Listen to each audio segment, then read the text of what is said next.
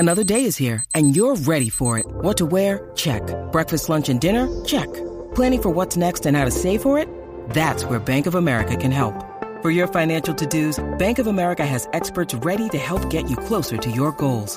Get started at one of our local financial centers or 24/7 in our mobile banking app. Find a location near you at bankofamerica.com/talktous. What would you like the power to do? Mobile banking requires downloading the app and is only available for select devices. Message and data rates may apply. Bank of America N.A., member FDIC.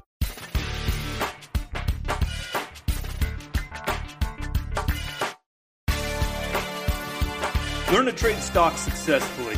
Learn to profit consistently. I'm Ryan Mallory, and on my weekly podcast, I'm going to teach you the ins and outs of a complex, ever-changing stock market. You will learn to trade better, trade smarter, and profit bigger. Now, let's go trade. Hey everybody, this is Ryan Mallory with Swing Trading the Stock Market. In today's episode, I'm going to talk about how the profits don't always come when you want them to.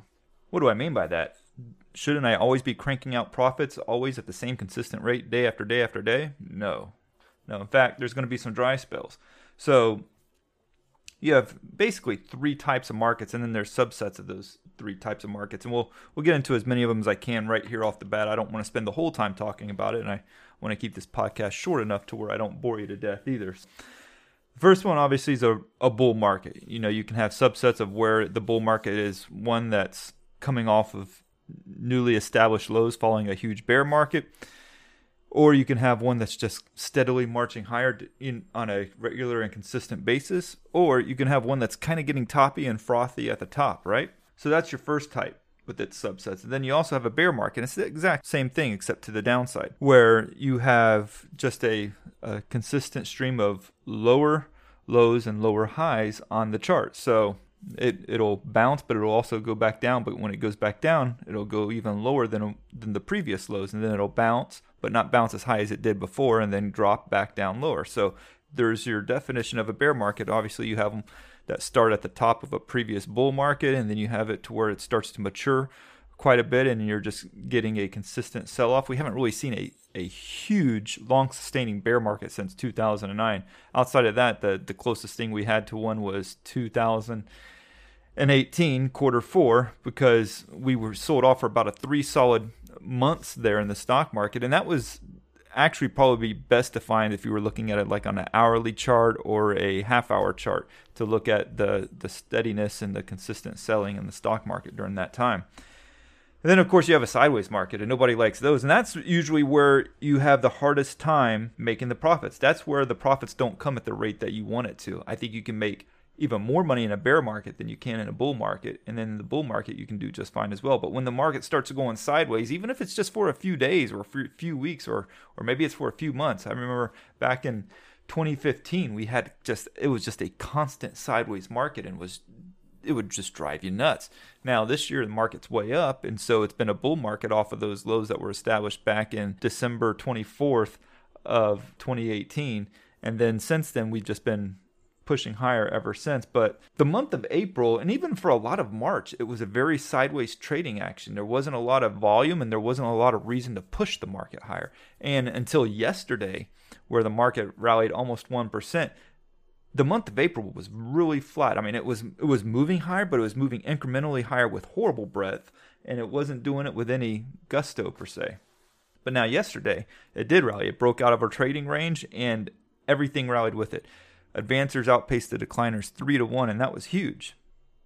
Now, when it comes to my trading, I always try to be profitable on a monthly basis. I feel like if I can be profitable on a monthly basis, no matter what the market is, that over time, my gains will just consistently compile on itself each and every month, and it'll, over the course of time, over 5, 10, 15, 20 years, being profitable on a monthly basis will lead to incredible gains. Does that mean I'll always be profitable on a monthly basis? No. I mean, there's been times in the past where I haven't, but I feel like I've learned a lot during those times and have gotten really good at making myself a much more profitable trader on a monthly basis. In fact, I would say it's been about almost 40 months. I got to add them up. I got to count the months again, but I think I'm around like 38, 39, maybe even 40 months of profitability in the stock market here straight. So I haven't had a down month in almost 4 years or going on 4 years. That's awesome in my opinion, and that's something that that I continue to build upon. My goal is to never have a down month again. Can I say that'll certainly happen? No, I'm human, so I think there will be a time where that might happen.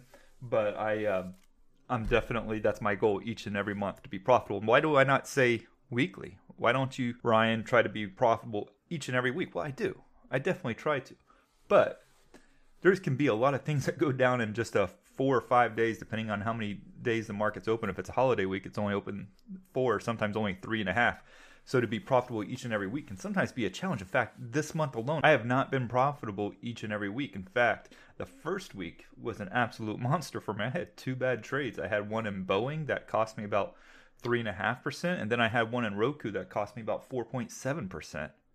Did I do something wrong on those trades? Well, no, I didn't. I followed my trading plan. I did it right. I got hit with some news events. I got hit on Roku for a stupid Amazon news piece that really didn't make too much sense. And then the Boeing, they just had their own problems, and I was trying to play the balance, and I got hit with a negative news piece. Hindsight, if I knew those were going to happen, would I trade them? Absolutely not. I mean, nobody has that privilege of hindsight, but if I was the one special person that did have it, then no, I wouldn't have traded. I wouldn't trade any losing trades that I knew I would eventually have. I would trade only winners. So I got hit on 2 trades, and that amounted to some, hard losses there. Now, in the eyes of many, they was like, those are small losses. That's not much. But that's where I get my edge. I keep my losses small. I keep my losses small because I want to maximize the size and the impact of every winning trade that I have. If I have big losses, or if I have average size losses compared to what others out there experience, then I'll just have average results. But when you manage the risk, when you keep that risk tight, and you can still have a 50 to 60% conversion rate of winning trades, then you're doing something pretty spectacular there. And so on the weekly side, there's going to be challenges each and every week. But over the course of a month, I actually feel like that you have enough opportunity there to figure out what the market's trying to do and to get on the right side of it without putting too much pressure on yourself to make a quick and rash decision. Because you see, I can't force the market to do anything. It can go up, it can go down, it can go sideways. It can rally 300 points one day and crash 1,000 points the next day for no reason at all. I can't force my will on what I want it to do, but I can look at the charts and I can see what it's trying to do, what it's wanting to do, and follow that lead, follow that direction. Will there be unexplainable moments in the market that makes absolutely no sense to me? For sure.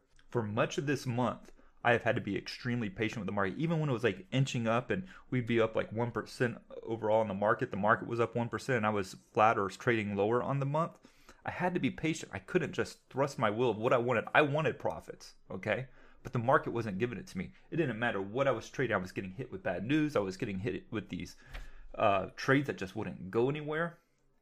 But then towards the end of the month, you started seeing where the market was consolidating at the highs and getting ready to test the all-time highs. And then it broke out yesterday. And when it broke out yesterday, all of a sudden, all those profits started coming to fruition where I was up on a month. I had made up for those bad trades in the beginning of the month in Boeing and Roku. And now I'm sitting on some decent, solid profits overall. And that's what you have to do in this stock market. You have to follow the market's timing. And when you have a sideways market where there's just not the kind of profits that you're hoping for, and you don't see the momentum and there's not the volatility, well, then you have to be patient. You have to wait it out. You have to give yourself the best chance to let this market eventually figure its way forward. So stay consistent. Don't all of a sudden change your strategies wildly, in terms of how you manage risk, in terms of how you manage reward, in terms of how you use your stop losses. Stay consistent. Always keep the risk tight. But if you start getting frustrated and say, you know what, I'm going 150% margin because I just need one day. If I can go 150% or 200% margin and take on all this extra risk, but if I just have one good day, it'll make it all worthwhile. I'll get out of it the next day, I promise. You start making these promises to yourself. It's crazy. But traders do it all the time. And then all of a sudden, you have a down day and you just completely wipes you out. And why? Because you didn't stay consistent. The market has this impeccable ability to catch you off guard, to know when you're at your most vulnerable point. And is it picking on you personally? No, it's not. But the market behaves in such a way that it creates these kinds of responses out of you to do stupid things.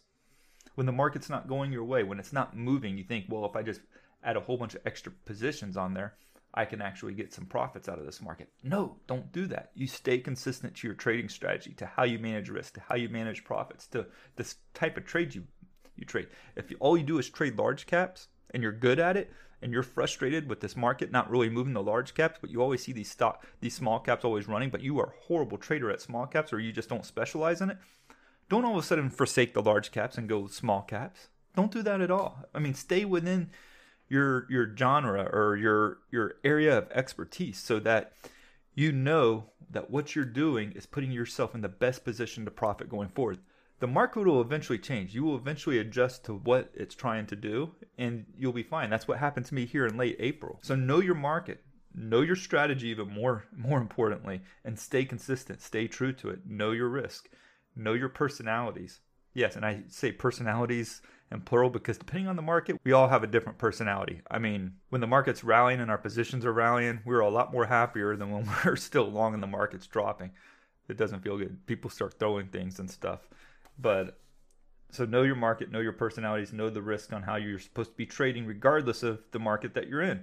And don't get so heavy on the positions.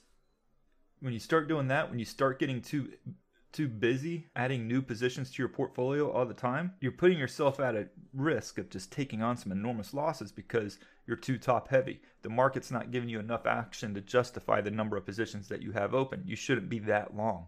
You shouldn't be that short, depending on the market. So know your market, know your personalities, and don't expect the market to always give you the profits that you want when you want it. It'll give it to you in its own timing. That's going to be it for today. If you guys have any questions, always feel free to email me, ryan@shareplanner.com. I'd love to hear from you and see what you have to say. Thank you, and God bless. Thanks for listening to this week's podcast of Swing Trading with Ryan Mallory. I'd like to encourage you to join me in the Share Planner Splash Zone where I navigate the financial markets every day with traders from around the world. With your membership, you'll get a 7-day trial, access to my trading room, and text and email alerts.